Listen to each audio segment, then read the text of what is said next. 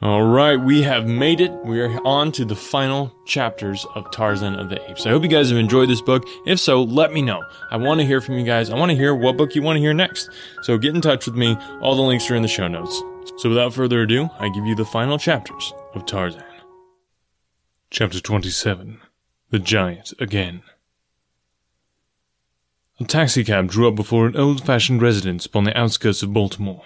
A man of about 40, well-built and with strong, regular features, stepped out and, paying the chauffeur, dismissed him.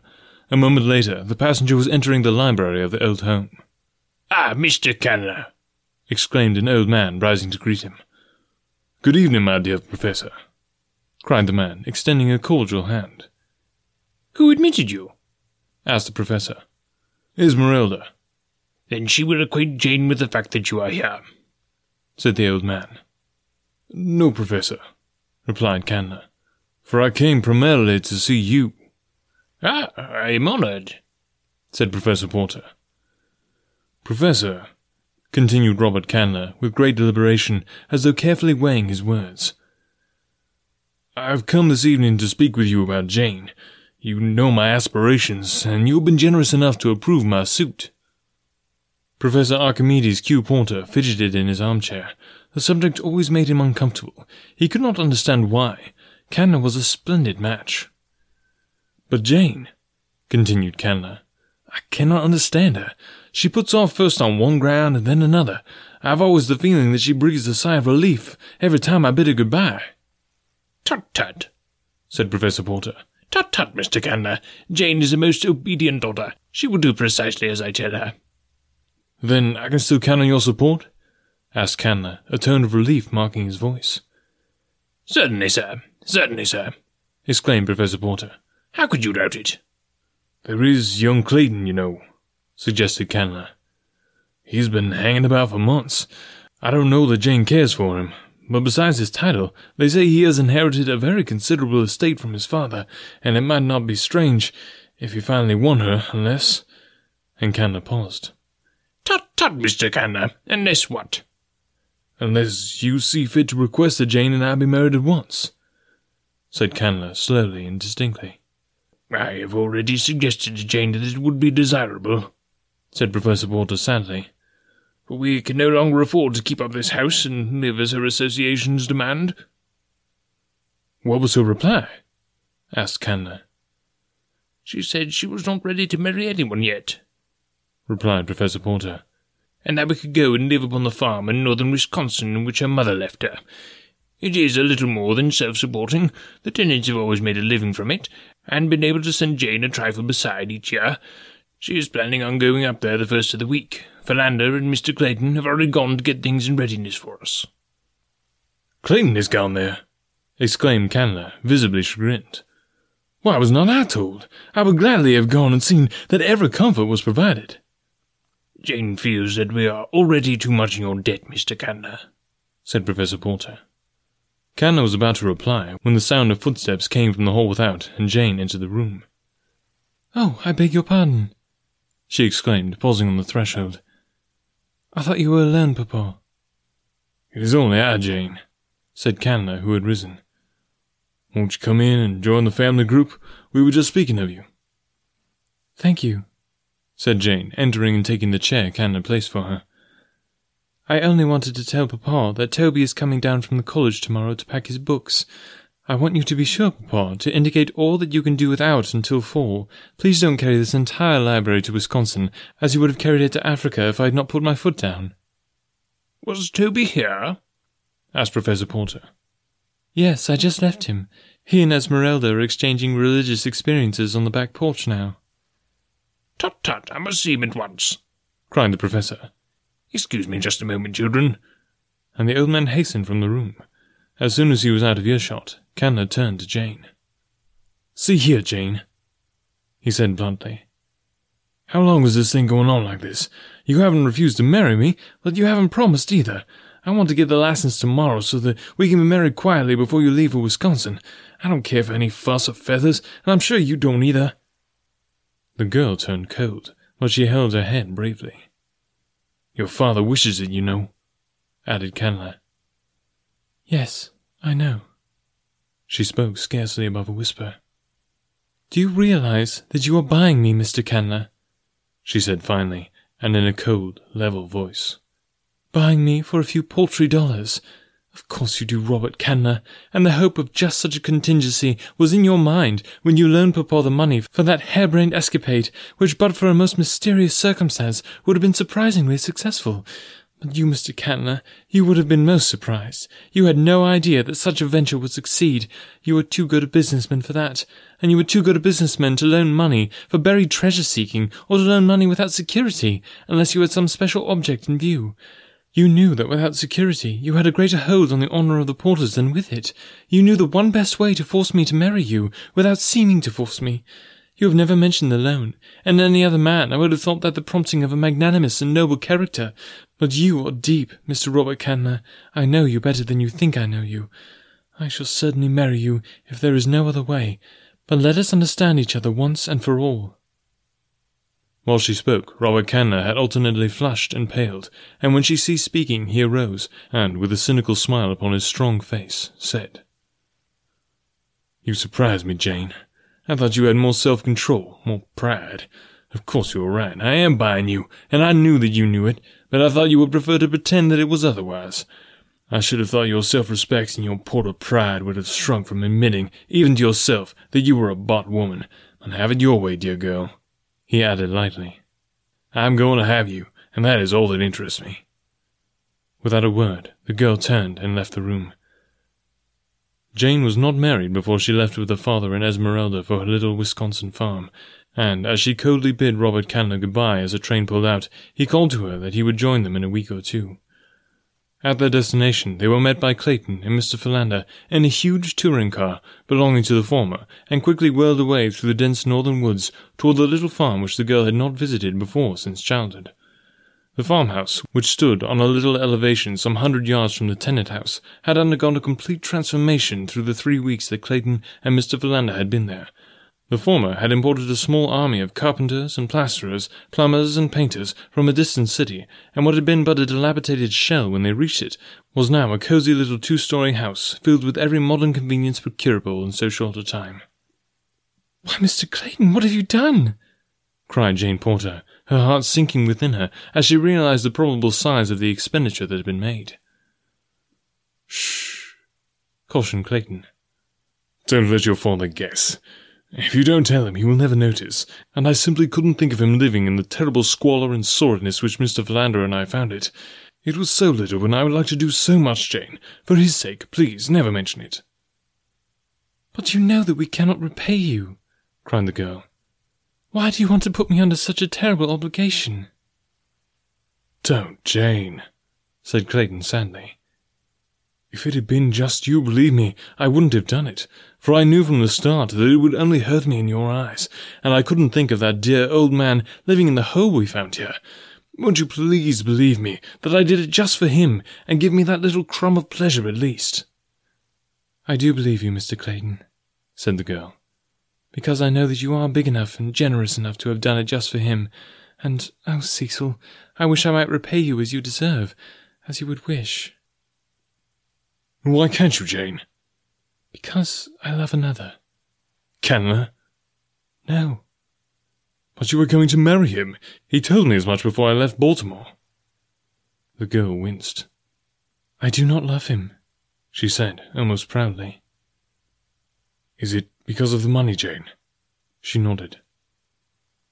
"Then am I so much less desirable than Candler? I have money enough, and far more, for every need," he said bitterly.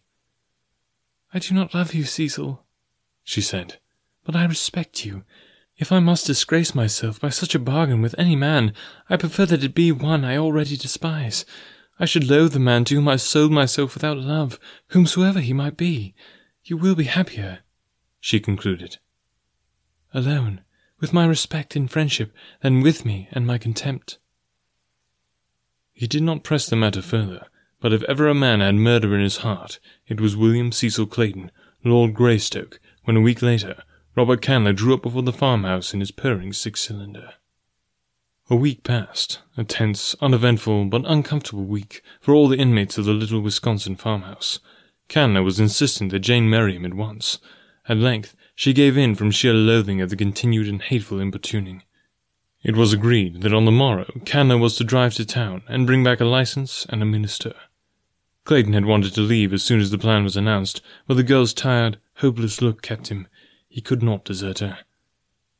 Something might happen yet, he tried to console himself by thinking, and in his heart he knew that it would require but a tiny spark to turn his hatred for Candler into the bloodlust of a killer. Early the next morning, Candler set out for town. In the east, smoke could be seen lying low over the forest, for a fire had been raging for a week not far from them, but the wind still lay in the west, and no danger threatened them. About noon, Jane started off for a walk. She would not let Clayton accompany her. She wanted to be alone, she said, and he respected her wishes.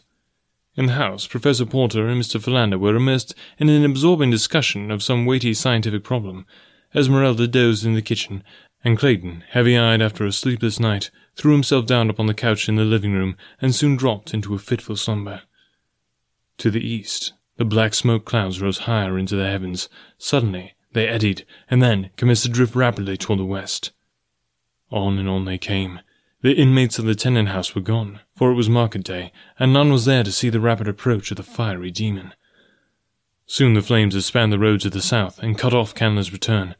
A little fluctuation of the wind now carried the path of the forest fire to the north, then blew back, and the flames nearly stood still, as though held in leash by some master hand. Suddenly, out of the northeast, a great black car came careening down the road. With a jolt, it stopped before the cottage, and a black-haired giant leaped out to run up onto the porch. Without a pause, he rushed into the house. On the couch lay Clayton. The man started in surprise, but with a bound was at the side of the sleeping man. Shaking him roughly by the shoulder, he cried, "My God, Clayton, are you all mad here? Don't you know that you are nearly surrounded by fire? Where is Miss Porter?" Clayton sprang to his feet. He did not recognize the man, but he understood the words, and was upon the veranda in a bound. "Scott!" he cried, and then, dashing back into the house, "Jane! Jane, where are you?" In an instant, Esmeralda, Professor Porter, and Mr. Philander had joined the two men. "Where is Miss Jane?" cried Clayton, seizing Esmeralda by the shoulders and shaking her roughly. "Oh, Gabriel, Mr. Clayton, she done gone for a walk." "Hasn't she come back yet?" And, without waiting for a reply, Clayton dashed out into the yard, followed by the others. "Which way did she go?" cried the black-haired giant to Esmeralda. "Down that road," cried the frightened woman, pointing toward the south, where a mighty wall of roaring flames shut out the view. "Put these people in the other car," shouted the stranger to Clayton. "I saw one as I drove up, and get them out of here by the north road. Leave my car here. If I find Miss Porter, we shall need it. If I don't, no one will need it. Do as I say."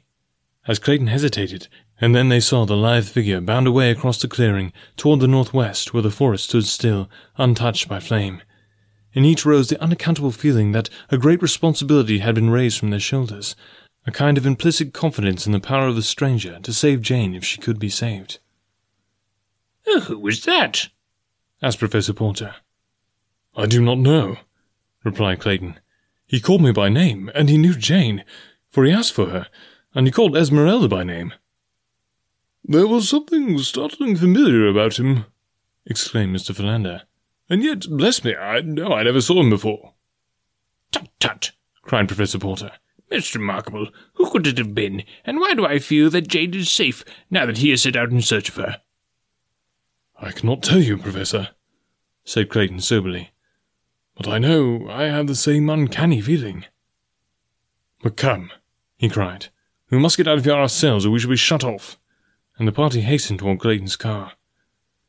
When Jane turned to retrace her steps homeward, she was alarmed to note how near the smoke of the forest fire seemed, and as she hastened onward, her alarm became almost a panic when she perceived that the rushing flames were rapidly forcing their way between herself and the cottage. At length she was compelled to turn into the dense thicket and attempt to force her way to the west in an effort to circle around the flame and reach the house. In a short time, the futility of her attempt became apparent, and then her one hope lay in retracing her steps to the road and flying for her life to the south toward the town. The 20 minutes that it took her to regain the road was all that had been needed to cut off her retreat as effectually as her advance had cut it off before. A short run down the road brought her to a horrified stand, for there before her was another wall of flame, An arm of the main conflagration had shot out a half-mile south of its parent to embrace this tiny strip of road in its implacable clutches. Jane knew that it was useless to attempt to force her way through the undergrowth. She had tried it once and failed. Now she realized that it would be but a matter of minutes ere the whole space between the north and the south would be a seething mass of billowing flames. Calmly, the girl kneeled down in the dust of the roadway and prayed for strength to meet her fate, bravely, and for the delivery of her father and her friends from death. Suddenly, she heard her name being called aloud through the forest. "Jane! Jane Porter!" It rang strong and clear, but in a strange voice. "Here!" she called in reply. "Here, in the roadway!" Then, through the branches of the trees, she saw a figure swinging with the speed of a squirrel. A veering of the wind blew a cloud of smoke about them, and she could no longer see the man who was speeding toward her, but suddenly she felt a great arm about her. Then she was lifted up, and she felt the rushing of the wind and the occasional brush of a branch as she was borne along. She opened her eyes. Far below her lay the undergrowth of the hard earth. About her was the waving foliage of the forest. From tree to tree swung the giant figure which bore her, and it seemed to Jane that she was living over in a dream the experience that had been hers in that far African jungle. Oh, if it were but the same man who had borne her so swiftly through the tangled verdure on that other day! But that was impossible. Yet who else in all the world was there, with the strength and agility, to do what this man was now doing? She stole a sudden glance at the face close to hers, and then she gave a frightened little gasp. It was he. "My forest man," she murmured. "No, I must be delirious." "Yes, you are mad, Jane Porter. Your savage, primeval man come out of the jungle to claim his mate, the woman who ran away from him," he added almost fiercely. "I did not run away," she whispered. "I would only consent to leave when we had waited a week for you to return." They had come to a point beyond the fire now, and he had turned back to the clearing. Side by side, they were walking toward the cottage. The wind had changed once more, and the fire was turning back upon itself. Another hour like that, and it would be burned out. "Why did you not return?" she asked. "I was nursing Dale Knott. He was badly wounded." "I knew it!" she exclaimed. "They said you had gone to join the blacks, that they were your people." He laughed. "But you do not believe them, Jane?" "No. What shall I call you?" she asked. "What is your name?" "I was Tarzan of the Apes when you first knew me," he said. "Tarzan of the Apes?" she cried. "And that was your note I answered when I left?" "Yes. Whose did you think it was?" "I do not know, only that it could not be yours, for Tarzan of the Apes was written in English, and you could not understand a word of any language." Again he laughed. "It is a long story, but it was I who wrote what I could not speak, and now Dale Knott has made matters worse by teaching me to speak French instead of English.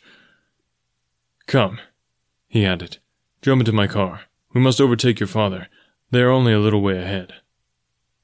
As they drove along, he said, "Then, when you said in your note to Tarzan of the Apes that you loved another, you might have meant me?" "I might have," she answered simply. "But in Baltimore, oh, how I've searched for you. They told me you would possibly be married by now, that a man named Candler had come up here to wed you. Is that true?" "Yes." "Do you love him?" "No." "Do you love me?" She buried her face in her hands. "I am promised to another. I cannot answer you, Tarzan of the Apes," she cried. "You have answered. Now, tell me why you would marry one you do not love." "My father owes him money." Suddenly, there came back to Tarzan the memory of the letter he had read, and the name, Robert Candler, and the hinted trouble which he had been unable to understand then. He smiled. "If your father had not lost the treasure, you would not feel forced to keep your promise to this man Candler?" "I could ask him to release me." "And if he refused?" "I have given my promise." He was silent for a moment. The car was plunging along the uneven road at a reckless pace, for the fire showed threateningly at their right, and another change of the wind might sweep it on with raging fury across this one avenue of escape. Finally, they passed the danger point, and Tarzan reduced their speed. "Suppose I should ask him," ventured Tarzan. "He would scarcely accede to the demand of a stranger," said the girl, "especially one who wanted me to himself." "Turkos did," said Tarzan grimly. Jane shuddered and looked fearfully up at the giant figure beside her, for she knew that he meant the great anthropoid he had killed in her defense. "This is not the African jungle," she said. "You are no longer a savage beast. You are a gentleman, and gentlemen do not kill in cold blood." "I'm still a wild beast at heart," he said in a low voice, as though to himself. Again they were silent for a time. "Jane," said the man at length, "if you were free, would you marry me?" She did not reply at once, but he waited patiently. The girl was trying to collect her thoughts. What did she know of this strange creature at her side? What did he know of himself? Who was he? Who? His parents? Why, his very name echoed his mysterious origin in his savage life. He had no name. Could she be happy with this jungle waif? Could she find anything in common with a husband whose life had been spent in the tree-tops of an African wilderness, frolicking and fighting with fierce anthropoids, tearing his food from the quivering flank of fresh-killed prey, sinking his strong teeth into raw flesh, and tearing away his portion while his mates growled and fought about him for their share? Could he ever rise to her social sphere? Could she bear to think of sinking to his? Would either be happy in such a horrible misalliance? "You do not answer," he said. "Do you shrink from wounding me?" "I do not know what answer to make," said Jane sadly. "I do not know my own mind." "You do not love me, then?" he asked in a level tone. "Do not ask me. You will be happier without me. You were never meant for the formal restrictions and conventionalities of society. Civilization would become irksome to you, and in a little while you would long for the freedom of your old life, a life to which I am as totally unfitted as you to mine." "I think I understand you," he replied quietly. "I shall not urge you, for I would rather see you happy than to be happy myself. I see now that you could not be happy with an ape." There was just the faintest tinge of bitterness in his voice. "Don't," she remonstrated. "Don't say that. You do not understand." But before she could go on, a sudden turn in the road brought them into the midst of a little hamlet. Before them stood Clayton's car, surrounded by the party he had brought from the cottage. When you need mealtime inspiration, it's worth shopping Kroger, where you'll find over 30,000 mouth-watering choices that excite your inner foodie. And no matter what tasty choice you make, you'll enjoy our everyday low prices, plus extra ways to save, like digital coupons worth over $600 each week. You can also save up to $1 off per gallon at the pump with fuel points. More savings and more inspiring flavors make shopping Kroger worth it every time. Kroger, fresh for everyone. Fuel restrictions apply. Chapter 28. Conclusion. At the sight of Jane, cries of relief and delight broke from every lip, and as Tarzan's car stopped beside the other, Professor Porter caught his daughter in his arms. For a moment, no one noticed Tarzan sitting silently in his seat. Clayton was the first to remember, and, turning, held out his hand. "How can we ever thank you?" he exclaimed. "You have saved us all. You called me by name at the cottage, but I do not seem to recall yours. There is something very familiar about you. It is as though I had known you well under very different conditions a long time ago." Tarzan smiled as he took the proffered hand. "You are quite right, Monsieur Clayton," he said in French. "You will pardon me if I do not speak to you in English. I am just learning it, and while I understand it fairly well, I speak it very poorly." "But who are you?" insisted Clayton, speaking in French this time himself. "Tarzan of the Apes." Clayton started back in surprise. "By Jove!" he exclaimed. "It is true!" And Professor Porter and Mr. Philander pressed forward to add their thanks to Clayton's and to voice their surprise and pleasure at seeing their jungle friend so far from his savage home. The party now entered the modest little hostelry, where Clayton soon made arrangements for their entertainment. They were sitting in the little stuffy parlour when the distant chugging of an approaching automobile caught their attention. Mr. Philander, who was sitting near the window, looked out as the car drew in sight, finally stopping beside the other automobiles. "Bless me," said Mr. Philander, a shade of annoyance in his tone. "It is Mr. Candler. I had thought, how very happy we should be that he was not caught in the fire," he ended lamely. "Tut, tut, Mr. Philander," said Professor Porter. "Tut, tut. I've often admonished my pupils to count 10 before speaking. Were I you, Mr. Philander, I should count at least 1,000 and then maintain a discreet silence." "Bless me, yes," acquiesced Mr. Philander. "But who is the clerical-appearing gentleman with him?" Jane blanched. Clayton moved uneasily in his chair. Professor Porter removed his spectacles nervously and breathed upon them, but replaced them on his nose without wiping. The ubiquitous Esmeralda grunted. Only Tarzan did not comprehend. Presently, Robert Candler burst into the room. "Thank God!" he cried. "I feared the worst until I saw your car, Clayton. I was cut off on the south road and had to go back to town and then strike east to this road. I thought we'd never reach the cottage." No one seemed to enthuse much. Tarzan eyed Robert Candler as Sabor eyes her prey. Jane glanced at him and coughed nervously. "Mr. Candler," she said, "this is Monsieur Tarzan, an old friend." Candler turned and extended his hand. Tarzan rose and bowed, as only D'Arnott could have taught a gentleman to do it, but he did not seem to see Candler's hand, nor did Candler appear to notice the oversight. "This is Reverend Mr. Towsley, Jane," said Candler, turning to the clerical party behind him. "Mr. Towsley, Miss Porter." Mr. Towsley bowed and beamed.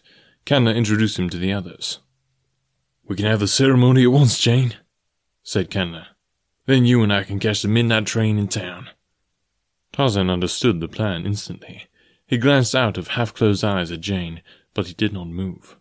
The girl hesitated. The room was tense with the silence of taut nerves.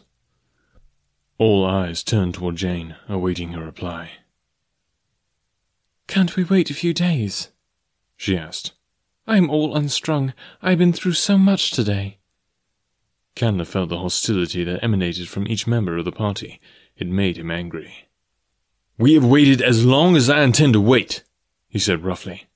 "You have promised to marry me, and I shall be played with no longer. I have the license, and here is the preacher. Come, Mr. Towsley. Come, Jane. There are plenty of witnesses. More than enough." He added with a disagreeable inflection, and taking Jane Porter by the arm, he started to lead her toward the waiting minister. But scarcely had he taken a single step ere a heavy hand closed upon his arm with a grip of steel. Another hand shot to his throat, and in a moment he was being shaken high above the floor, as a cat might shake a mouse. Jane turned in horrified surprise toward Tarzan, and, as she looked into his face, she saw the crimson band upon his forehead that she had seen that other day in far-distant Africa, when Tarzan of the Apes had closed in mortal combat with the great anthropoid Turkos. She knew that murder lay in that savage heart, and with a little cry of horror she sprang forward to plead with the ape-man, but her fears were more for Tarzan than for Candler. She realized the stern retribution which justice metes to the murderer. But before she could reach them, however, Clayton had jumped to Tarzan's side and attempted to drag Candler from his grasp. With a single sweep of one mighty arm, the Englishman was hurled across the room, and then Jane laid a firm white hand upon Tarzan's wrist and looked up into his eyes. "For my sake," she said. The grasp upon Candler's throat relaxed. Tarzan looked down into the beautiful face before him. "Do you wish this to live?" he asked in surprise. "I do not wish him to die at your hands, my friend," she replied. "I do not wish you to become a murderer." Tarzan removed his hand from Candler's throat. "Do you release her from her promise?" he asked. "It is the price of your life." Candler, gasping for breath, nodded. "Will you go away and never molest her further?" Again, the man nodded his head, his face distorted by fear of the death that had been so close. Tarzan released him, and Candler staggered toward the door. In another moment he was gone, and the terror-stricken preacher with him. Tarzan turned toward Jane. "May I speak with you for a moment alone?" he asked. The girl nodded and started toward the door leading toward the narrow veranda of the little hotel. She passed out to await Tarzan, and so did not hear the conversation which followed. "Wait!" cried Professor Porter as Tarzan was about to follow. The professor had been stricken dumb with surprise by the rapid developments of the past few minutes. "Before we go further, sir, I should like an explanation of the events which have just transpired. By what right, sir, do you interfere between my daughter and Mr. Candler? I had promised him her hand, sir, and regardless of our personal likes or dislikes, sir, that promise must be kept." "I interfered, Professor Porter," replied Tarzan, "because your daughter does not love Mr. Candler. She does not wish to marry him. That is enough for me to know." "You do not know what you have done," said Professor Porter. "Now he will doubtless refuse to marry her." "He most certainly will," said Tarzan emphatically. "And further," added Tarzan, "you need not fear that your pride will suffer, Professor Porter, for you will be able to pay the Candler person what you owe him the moment you reach home." "Tut, tut, sir!" exclaimed Professor Porter. "What do you mean, sir?" "Your treasure has been found," said Tarzan. "What? What is it that you are saying?" cried the professor. "You are mad, man. It cannot be." "It is, though. It was I who stole it, not knowing either its value or to whom it belonged. I saw the sailors bury it, and, ape-like, I had to dig it up and bury it again elsewhere. When Deonat told me what it was, and what it meant to you, I returned to the jungle and recovered it. It had caused so much crime and suffering and sorrow that Deonat thought it best not to attempt to bring the treasure itself on here, as had been my intention, so I had brought a letter of credit instead. Here it is, Professor Porter." And Tarzan drew an envelope from his pocket and handed it to the astonished professor. $241,000. The treasure was most carefully appraised by experts. Unless there should be any question in your mind, Deonat himself bought it and is holding it for you, should you prefer the treasure to the credit. "To the already great burden of the obligations we owe you, sir," said Professor Porter with trembling voice, "is now added this greatest of all services. You have given me the means to save my honor." Clayton, who had left the room a moment after Candler, now returned. "Pardon me," he said. "I think we had better try to reach town before dark, and take the first train out of this forest. A native just rode by from the north, who reports that the fire is moving slowly in this direction." This announcement broke up further conversation, and the entire party went out to the waiting automobiles. Clayton, with Jane, the professor, and Esmeralda occupied Clayton's car, while Tarzan took Mr. Philander with him. "Bless me!"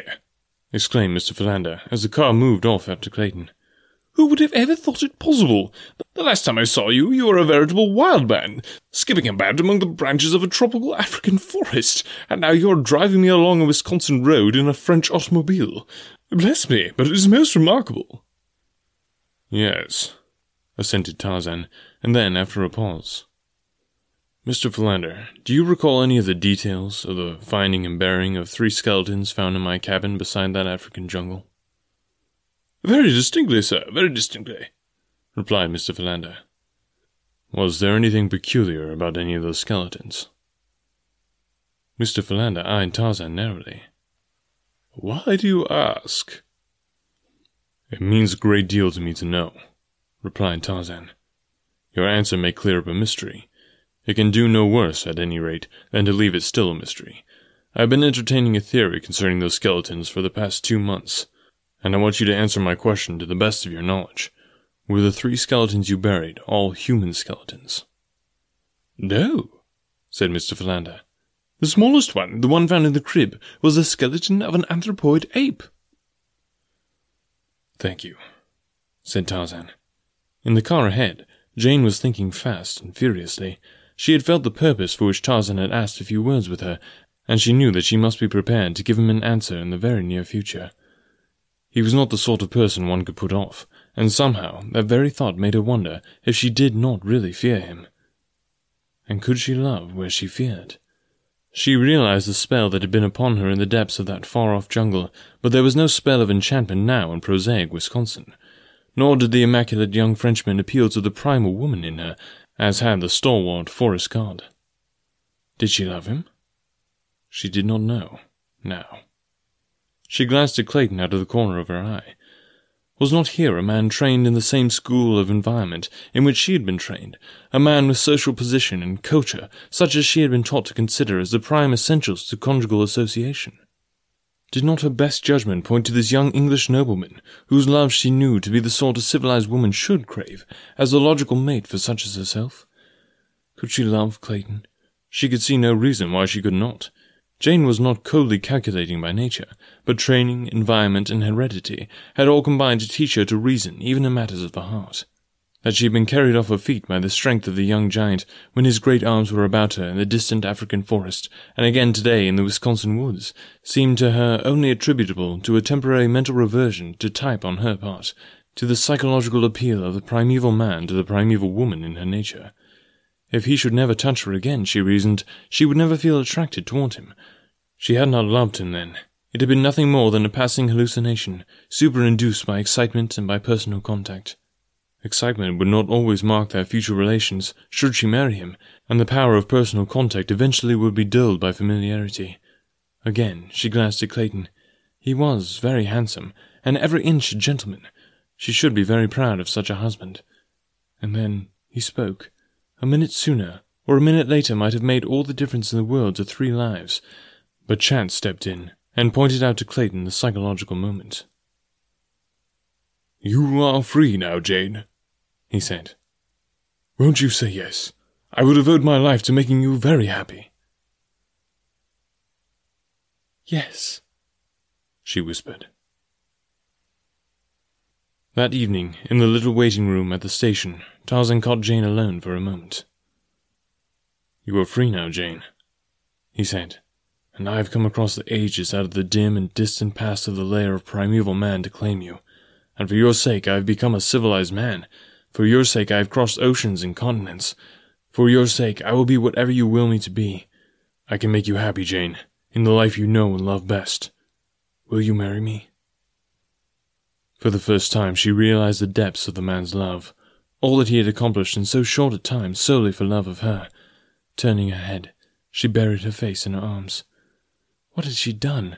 Because she had been afraid she might succumb to the pleas of this giant, she had burned her bridges behind her. In her groundless apprehensions that she might make a terrible mistake, she had made a worse one.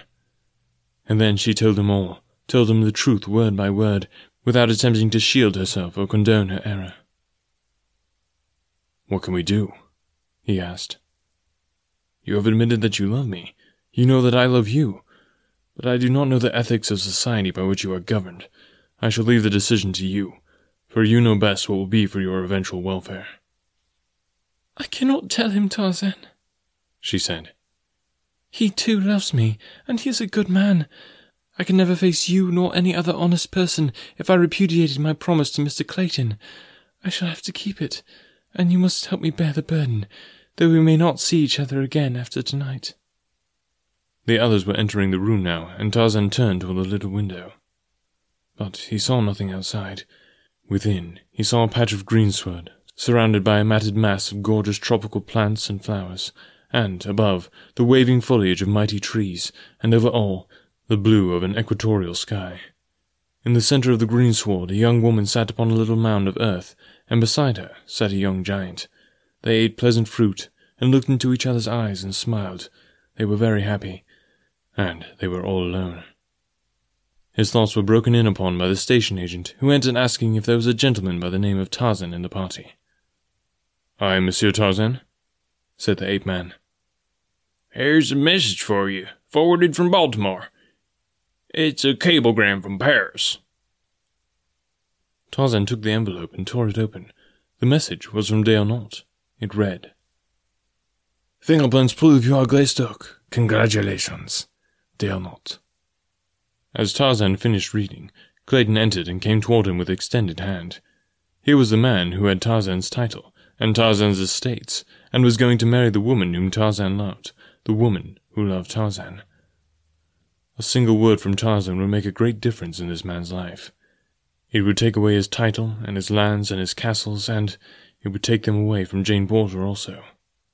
"I say, old man," cried Clayton, "I haven't had a chance to thank you for all you have done for us.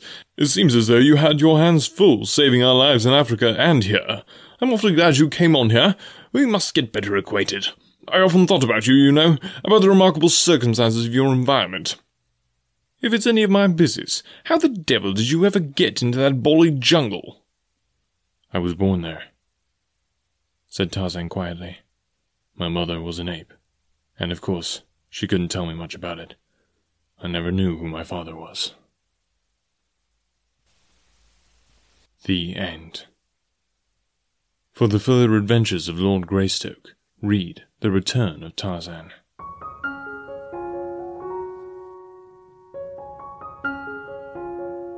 Alright folks, we have reached the end of Tarzan of the Apes.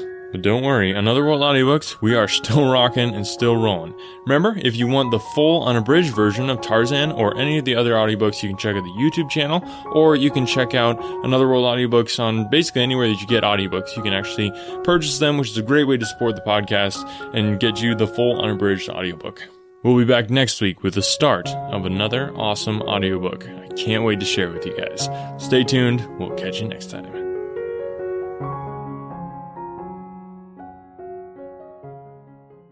Don't worry, you aren't the only one. You aren't the only business that needs help. You aren't the only person that has a hard time finding the right help at the right price. This is where Business Bloodline becomes your bloodline to temporary and permanent staffing. Business Bloodline specializes in hiring internet workers to creatively solve problems for your business. Business Bloodline does all the vetting and only delivers candidates that make sense for your needs and at a cost that you can afford. But 60 seconds isn't enough for me to tell you why hiring through Business Bloodline is safer, cheaper, and less time-consuming. We would rather show you. To get more information or a business consultation, visit businessbloodline.com. If the job can be done on a computer, Business Bloodline can find a match. Visit businessbloodline.com and tell them that you heard about it on Another World Audiobooks to get 10% off your first hire. Remember to mention that you heard about it on Another World Audiobooks to get that 10% off. businessbloodline.com.